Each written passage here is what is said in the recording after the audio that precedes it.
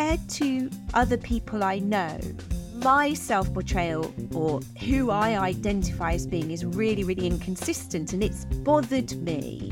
I've sort of thought, oh God, who am I? That was awful for me. Absolutely awful.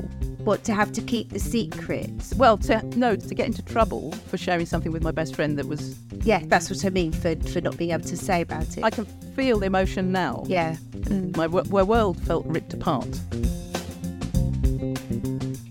My go-to is self-criticism. And again, as a lot of people with ADHD have, it's that self-criticism after years of why am I rubbish at this compared to everybody else. I've had a thought. Two thoughts, actually. One is... What's the... The thought has gone. Hold on. So the other thought is... No ADHD here.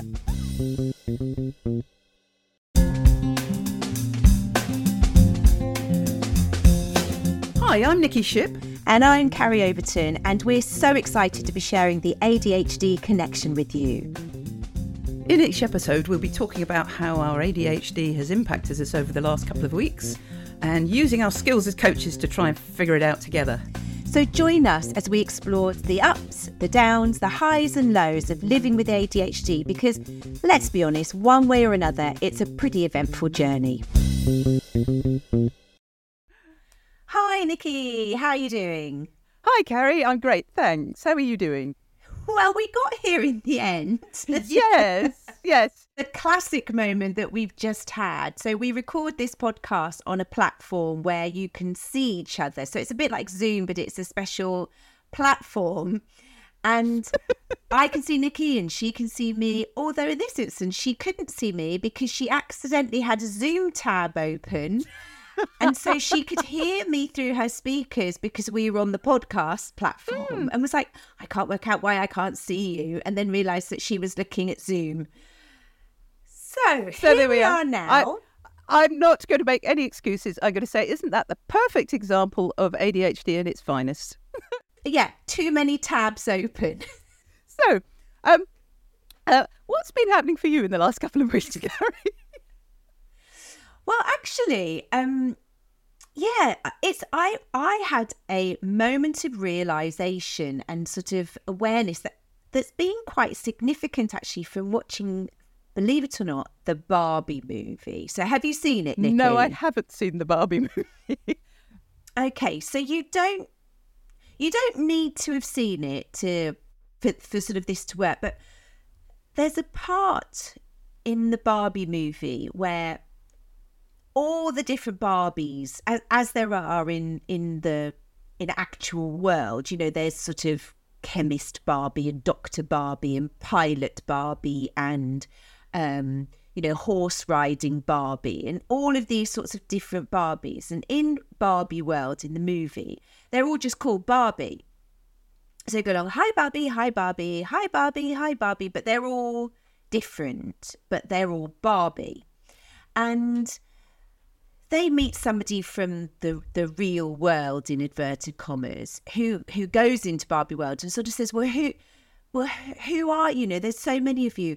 Which one of you is Barbie? And she just says, well, we're all Barbie. And it really struck a chord with me and made me think about identity. It made me think about masking, particularly, and how much over my life I've masked so much, as many people do. And I think I've grown up looking at other people and thinking, I've got to be like that. And I'm like that when I'm with them. But if I'm with other people, I morph into what they're like. And I'm trying to sort of, I think it came from watching what's going on and thinking, I don't really know what's going on. I'm going to just look at other people and copy a bit. But it's ended up being almost part of my personality. So that there are different facets to me, as there are to everybody. And I sometimes feel very confused about which one is me, because as just as an example, I'm really, as you know, into my sport. So there's a sort of very sporty me who is always out doing, down the gym or going for a run or riding my bike or doing whatever, playing some sort of sport. There's the part of me who loves to put on really smart, nice clothes and be dressed up and feeling like I'm in my role and being professional. There's a part of me that's this real laid back hippie who's quite happy sort of barefoot in my allotment, growing vegetables and feeling very free range. Yeah. There's a part of me that loves really glamming up and putting on a pair of high heels and putting loads of makeup on and, a nice sort of snazzy outfit and going out for a night looking really glam. And loads of other ones in between. And I feel sometimes, and this is maybe worth unpicking, but compared to other people I know who broadly fit into a sort of type, that's how they look, that's how they are, that's how they portray themselves consistently. My self-portrayal or who I identify as being is really, really inconsistent, and it's bothered me in the past. I've sort of thought, oh God, who am I? But when I went and saw the Barbie movie, and she said, we're all Barbie, and I sort of had this, oh my God, we're all Carrie. I can be sporty running Carrie, I can be glam Carrie, I can be professional Carrie, I can be all of these different ones, and they are all me. And that doesn't sort of unpick the masking element of it, but I found that really reassuring that actually they are all part of me. And so when I come back from the gym or a run in the morning and I'll jump in the shower, I found myself asking me, who am I today? and allowing that to be, rather than, and I've had some sort of, it's been good. It's been a positive. It's been a calming thing for me to think, oh, today, actually, I feel like girly Carrie, and I'm going to put on a nice, I've got a pink flowy dress on, and that's how I feel. But another time, who am I might be, oh, I'm still sporty Carrie today, so I'm going to put something else on. Does that make any sense at all? Yes, it does make sense. And it's, I've got some thoughts, of course. I think what you were saying earlier on about the growing up and sort of morphing into different groups, I think that's, thinking about it and thinking about my clients, and me, I think that is something that we are uncomfortable about a lot of the time, because I get it. I get exactly what you're saying. I think my version of it. But also it's a strength, because it's flexibility, and you can go into a room and you can learn. I think what we do as ADHDers is that as kids, we don't feel like we fit in because we have an unerring capability of going in and interrupting and blurting out and being very evident. So we tend to stand out in ways that are not necessarily beneficial and ways that we'd like. And so we learn coping strategies, some of which are useful and some of which aren't. But so we have this almost desperate need to fit in and find our tribe and feel accepted and safe, I suppose, at the end of the day, whilst standing out, not necessarily for the right reasons. And I also think possibly because of I know I'm interested in so many things that I could be talking to somebody about cabinet making, and I'll be like, oh, how does that work? How do you do that then? How does this work? Yes. And then yes. The next minute be interested in, oh, I don't know, somebody who sells marbles or, collects cats or something. I don't know. But yes. And I find it all quite interesting until I don't find it interesting and start zoning out. But I think that morphing comes. Do you think maybe extension of interest? It could well be. I mean, my curiosity probably matches yours. It's one of the many things we have the centre of the Venn diagram we have in common. And I was just you just prompted a thought. One of my clients when I was a designer was a company that made, wait for it, lift door opening systems. So elevator door opening systems. So I happen to know that when I go into a lift, if there is a very high pitched whine, I can be safe in the knowledge that the doors are working and they won't shut on me, because that's the detectors. See, this is the sort of thrilling thing one learns. Wow. And actually, for quite some time, my job was to find a way of making that interesting visually. So, and actually, it was quite interesting. And I managed to get interested in lift doors. I think if you can get interested in that, you can pretty much get interested in anything. That is a talent. So, I wouldn't say I was excited, but I was interested. So, no, I get what you're saying. And it's about the curiosity. Interestingly, so I've heard that curiosity is the antidote to fear. Because it's very hard to be... Say that again. Curiosity is the antidote to fear. So it's very hard, and I'm going to shoot this down in flames in a second with something one of my clients said. But theoretically and generally, if you're curious about something, it's very hard to be scared. Now, one of my clients writes horror stories for kids. And he said, yes, but what about what's behind the locked door? You see? So, okay, all right. So I gave him that one. I said, okay, fair enough.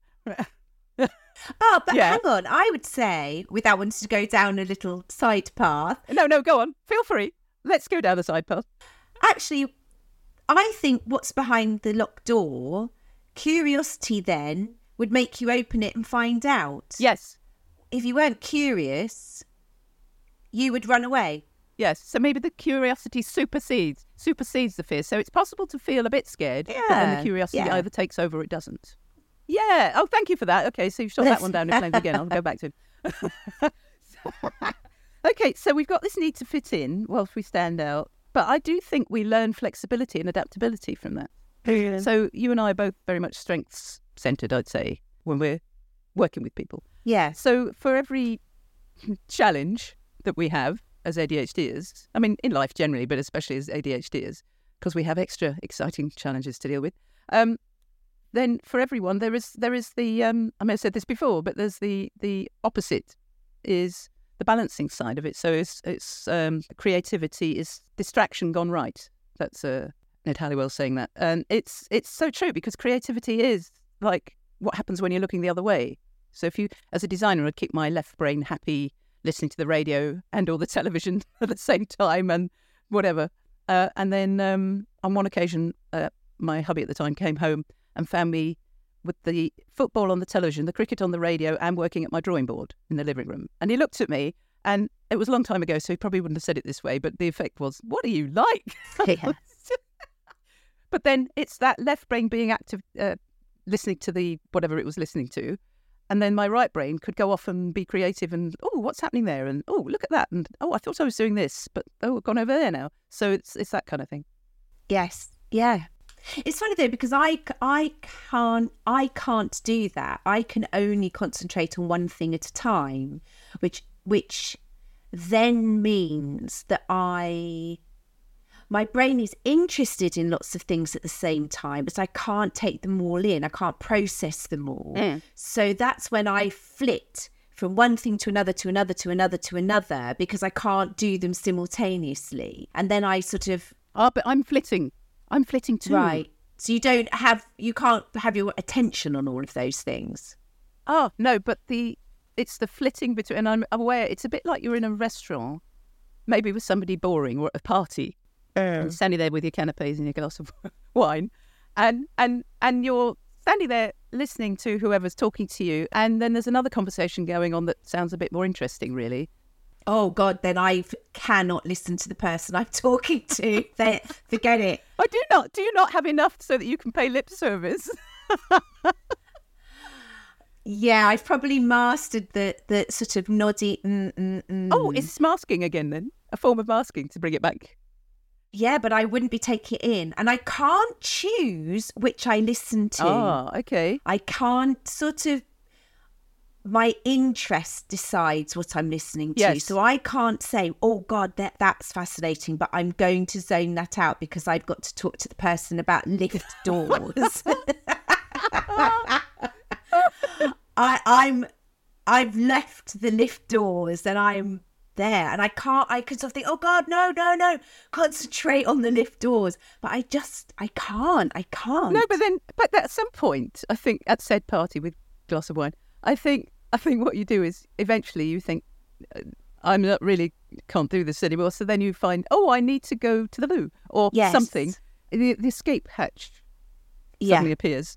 But I think sometimes if you are pretty engaged, let's just pretend that it's not to do with lift doors, because I know they are the hub of the universe. So just for a moment, if it's something slightly more interesting and entertaining and exciting, say you were I don't know, you were semi-engaged, but there's another conversation that's also interesting, and this does happen when you've got friends at a dinner party. Yeah, because definitely. If they're having a conversation, you kind of, with our sort of mind, there's no way you're just going to focus completely on somebody when there's other distractions going on. Yeah. It just doesn't work. So again, I look on it again, I suppose, groanily as a strength, because you get both. You get your cake and eat it. In my case, I do tune in and out. And so when you were talking about flitting, I think what I do when I had the two forms of entertainment on and I was working, is I was flitting between whichever caught my attention. So I wasn't listening to both at the same time. I kind of flip. And I don't know whether this is something that I've learned from listening to the radio all these years, listening to talk radio, whatever it happens to be, the Beeb or something. And I don't know whether it's a skill or not. I've no idea. No, it's an interesting one. I mean, it's certainly something that I struggle with. And in fact, actually, while we're talking about parties and things like that, how are you with small talk? Because I hate small talk, and I can do it because I've trained myself to do it, but I avoid it at all costs because it's tedious. That's a bit brutal, isn't it? Well, I would guesstimate, sticking my finger in the air and thinking of a number, that probably 85% of anybody who's listening to this would agree, because if not 100%, because probably the number one characteristic or determinant of somebody who's ADHD is, how are you with small talk? And we are so bored. And oh my God, I mean, that's a completely made up statistic, but it's just... I was watching a video a while ago on YouTube of a guy who's on the autistic side of things. And he was saying, I bet you think I'm ADHD. Well, I'm not. And I'm going to tell you some of the differences. And one of the differences was, and I've asked some ASD autistic friends of mine, and they agree with this, which is they don't understand what small talk is for. It doesn't make sense to them at all. But you say you can do it. They've had to learn to model it, whereas we can do it. We just don't want to. Yeah, I don't. I would say, as somebody who is on the odd side of the ADHD, I would agree with that. I don't understand what it's for. It's functionally pointless, and I just don't. And actually, I say I can do it. I can do networking, which I loathe as well. But I can go to a networking event because I've trained myself. I mean, let's be honest, people at networking events really love talking about themselves. So you can just go along and just go, oh, tell me about what you do. And they go, well, I work in lift doors. And you then... But then off you go and you go, oh, that's so interesting. Tell me all about that and how long have you been doing it? And I've got the bank of questions. But where I find it really difficult is the hardest situation I find myself in is when you're with people that you know a bit. Yes. Or even or over a long period of time, but you're not really good friends with them. Yes. I just don't know what to say. I'm squirming. Yeah, sorry to interrupt. I've got this image. So you're walking down the high street of your local town, Yeah. and there's somebody you know quite well, but not that well. Yeah. And you bump into each other, and you almost go on separate sides, and you can see you're both making the decision whether you two actually. And then you say, "Oh, hello, how are you?" And hopefully you can remember the name. If not, you just muddle through and hope that they'll give you a clue. Yeah. And if your partner's with you, that's even worse, because then you're supposed to introduce them and you can't think what their name is. So that's another story. But then you engage in some small talk, and you can't go into deep and meaningful. You've only got however long. You don't know how long you've got, so there's uncertainty in there as well. And then how do you end it? I've got to get on because the dog's being groomed at 3:00 or something. Not that I have a dog, but... So Yeah. I get it. I get what you're saying. And I've got this squirmy feeling now. I can feel it. My shoulders are going up. Yes. Oh. Yeah. And I can see you. And inside me, in those situations, or like at parties where you are just doing the chit-chatty bit, I can feel myself thinking, how quickly can I get out of this? How quickly can I get away? Yes. Where's my exit? How can I go? And I'm terrible for, I'm just going to go and, I must go and, or whatever, go to the loo, fill up my drink, hide somewhere so I don't have to talk to you. I mean, obviously, we're both wonderful people, and everybody would be very lucky to have us in a conversation. We know that. Yeah.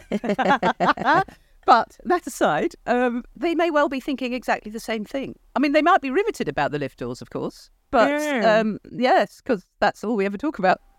But I do feel anxious. I genuinely feel anxiety coming up. Yeah. I could see it in you. Yeah, my hands were squeezing together at the. I didn't. My shoulders are going up. I've got this triangle of my arms and my shoulders are going on. It's like. But I wonder if that comes back to identity, in as much as, oh God, I've just got to be in this situation as me. Nicely done.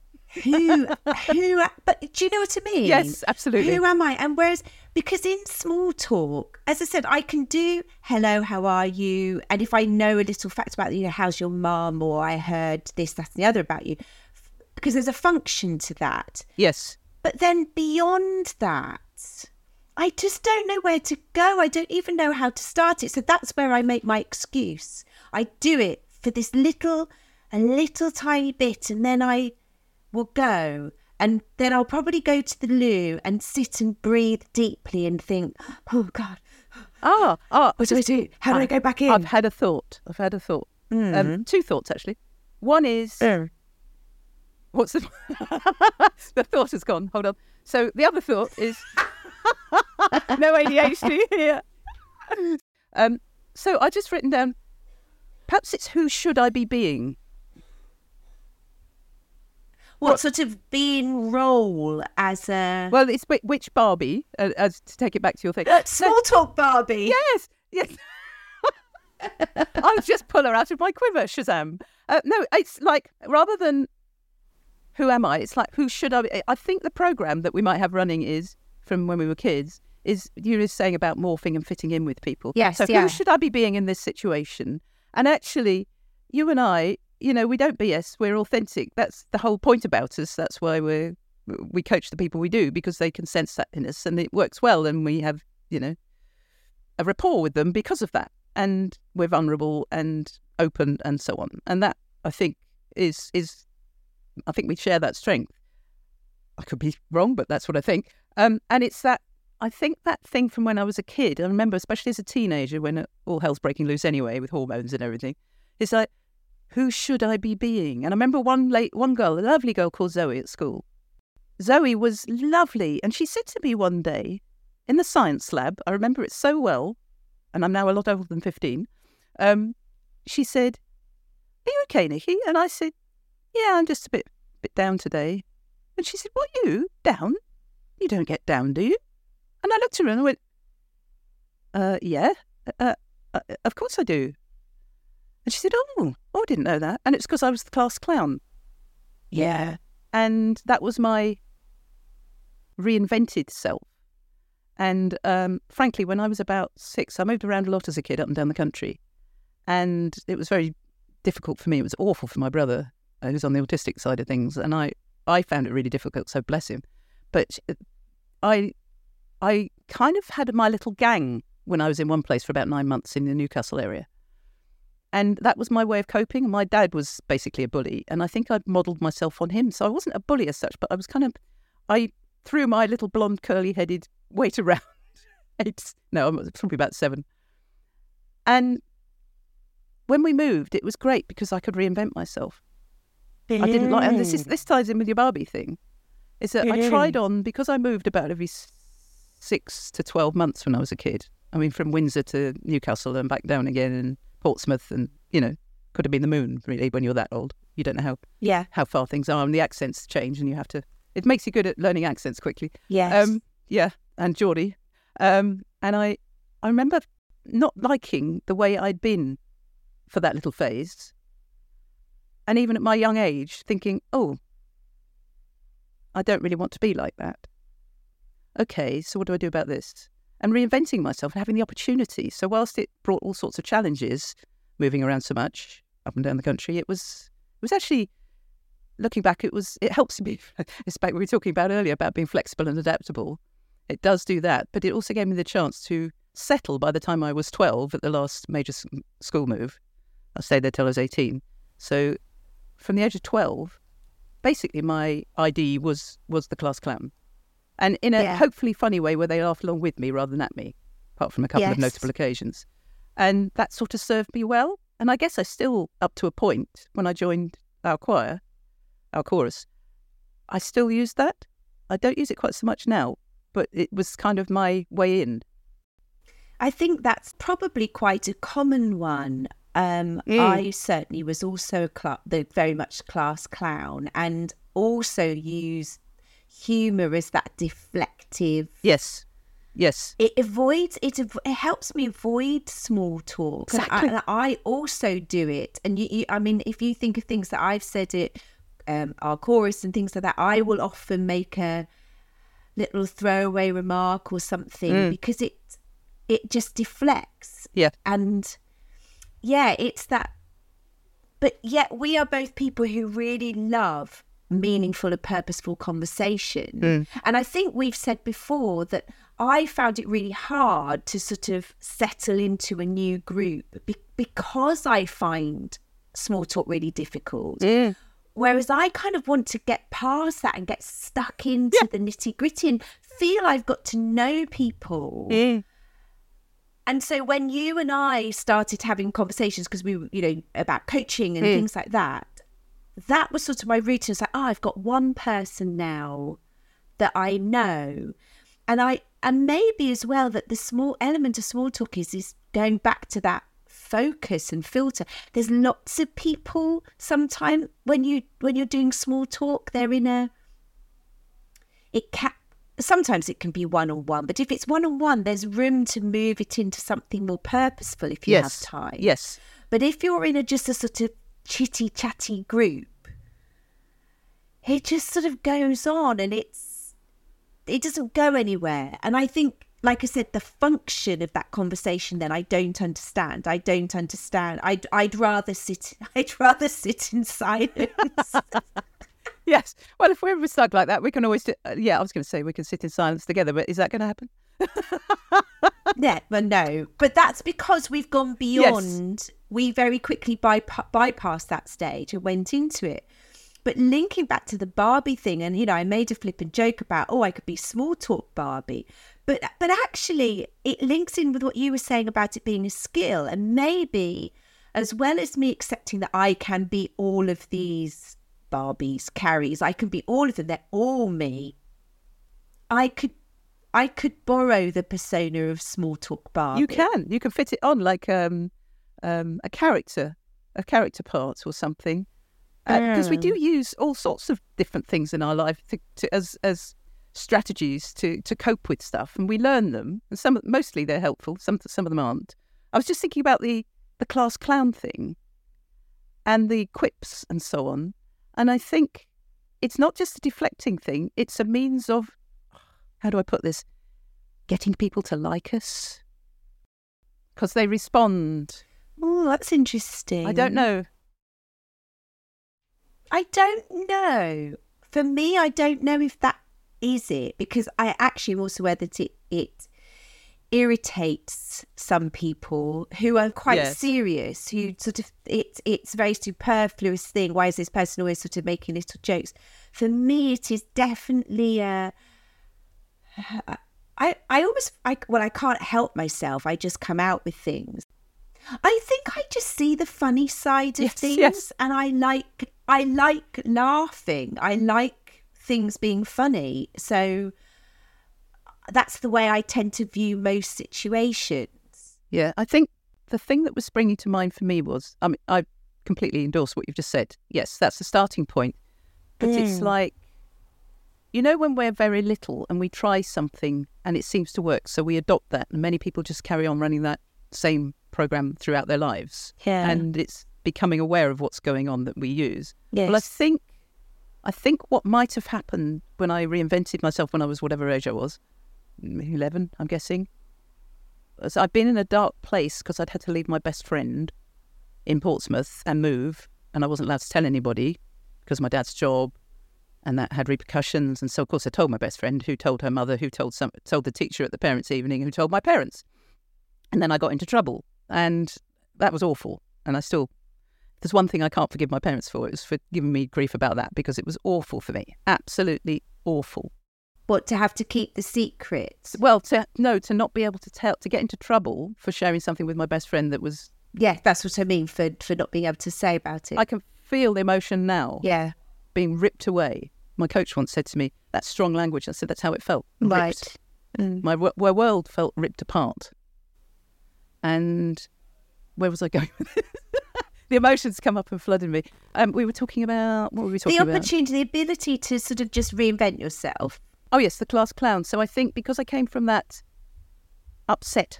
place of upsetness, and then having to go to a new school again and a whole new bunch of kids and hormones starting and everything else, aged sort of 12, end of the first year of grammar school or secondary school, when everybody has already made their friends.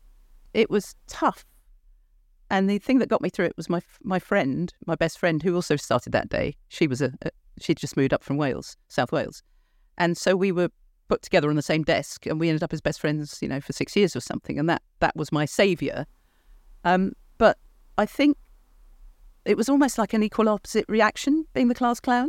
Yeah. And I think probably on one day I said something out loud that made people laugh, and I felt included, because I felt very excluded until that part, because of moving in when everybody had already teamed up with their buddies and so on. And so I think it certainly wasn't conscious, but I think it came from there. I wouldn't say people pleasing, but a way of helping to fit in. We're back to fitting in. Yeah, that's really profound. And do you think that's just become how you deal with situations, and because you learned to navigate a situation successfully in that one context that you've used it? I think so, yes. I think it's... I mean, I've always had a highly developed sense of the ridiculous, which I shared with my mum and other people in my life since subsequently. And it's that one partner of mine and I, we'd be laughing uproariously about something, and we'd giggling and not able to stop laughing. And we'd say to the other, why are we laughing? Why is this funny? And we couldn't answer it. It just was funny.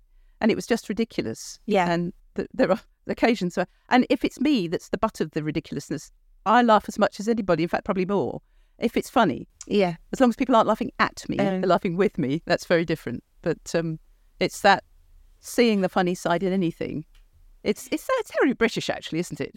It is. It is. And I think you're right. I think it can be something that brings people closer to you, because, I mean, I guess if you're somebody who is funny and laughing, the majority of people are going to be more drawn to you than if you're very, austere and, severe looking. But yet at the same time, I think that always, I'm not suggesting you do it always, but being somebody who does the one-liners, the banter, the sort of funny, can be a block to getting to know people better. as a sort of distancing thing. Yeah, I think it can. I can think of a context. I used to do amateur dramatics, and there was one guy in the group, and he very much had that sort of sense of humour as well. And all we ever did was banter. And I got to know him and his wife really, really, really well. But actually, we never really got beyond banter. And it became sort of, well, that's what we do. And sometimes I remember thinking, I wish we could stop this and sort of talk about other things. Yeah. So I think it's about maybe knowing how it serves us. I don't know, maybe that's over reading too much into it. How do we use our humour? Humour is part of my personality. It's who I am. I like to laugh. I like to joke with people. I like, with my husband, with my children, we laugh and joke a lot. Yeah. But I also know them really well and can have those conversations. Yes. So I don't think I do have people that I actively keep it at a distance, but maybe it does keep you on. Sometimes for some people, they do feel a bit removed from you because you, I don't know, make a little comment, make a little joke, and it distances you somehow.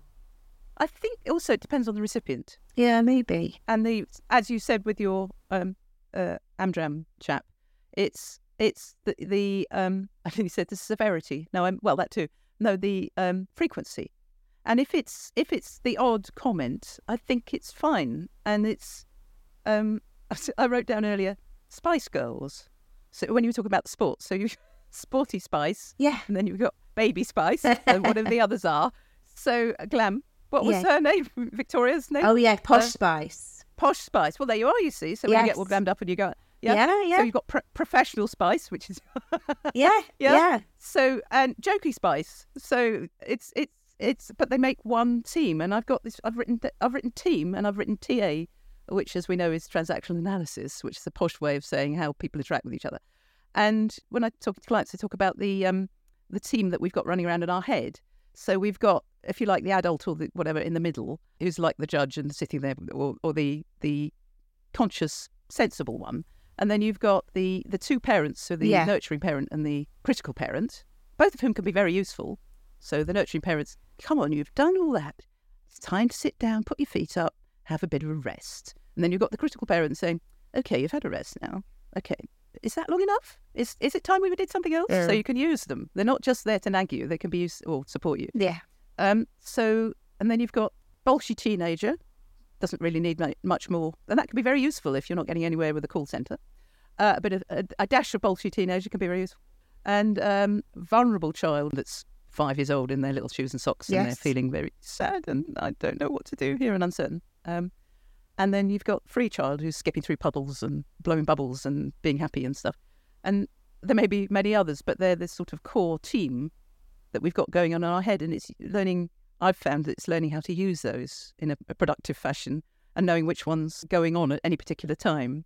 Well, and I guess then that's which Barbies are going to be useful for me today. Yes. And it is sort of another way of looking at it. Yeah. And I think it was just for me that sort of being able to stop and identify that all the different Barbies are me.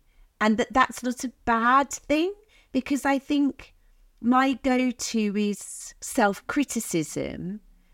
And again, as a lot of people with ADHD have, it's that self-criticism after years of why am I rubbish at this compared to everybody else? That feeling that you have, why can't I do this? Why can't I organise this? Why is everyone else finding this so easy? Did I miss the day of school when they talked about this?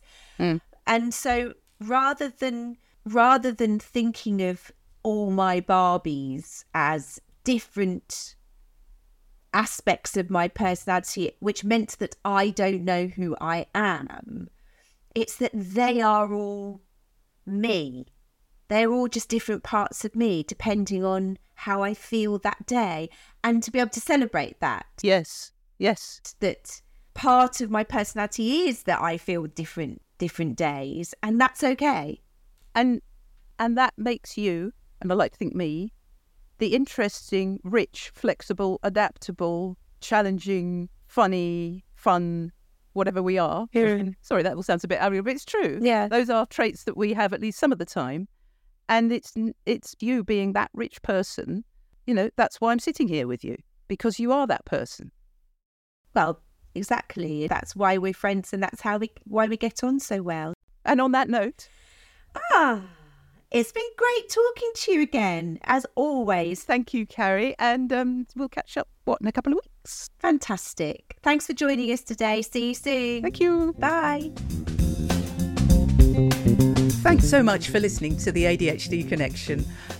As we're just starting out, it would really help if you spread the word to anyone else who might like to listen. So please could you click to subscribe, leave a review on your usual podcast app, especially Apple, Spotify, Google or YouTube. And of course, we'd love you to like and share it. If you want to find out more about us, our websites are in the show notes. And thanks again. We're looking forward to being back with you in a couple of weeks.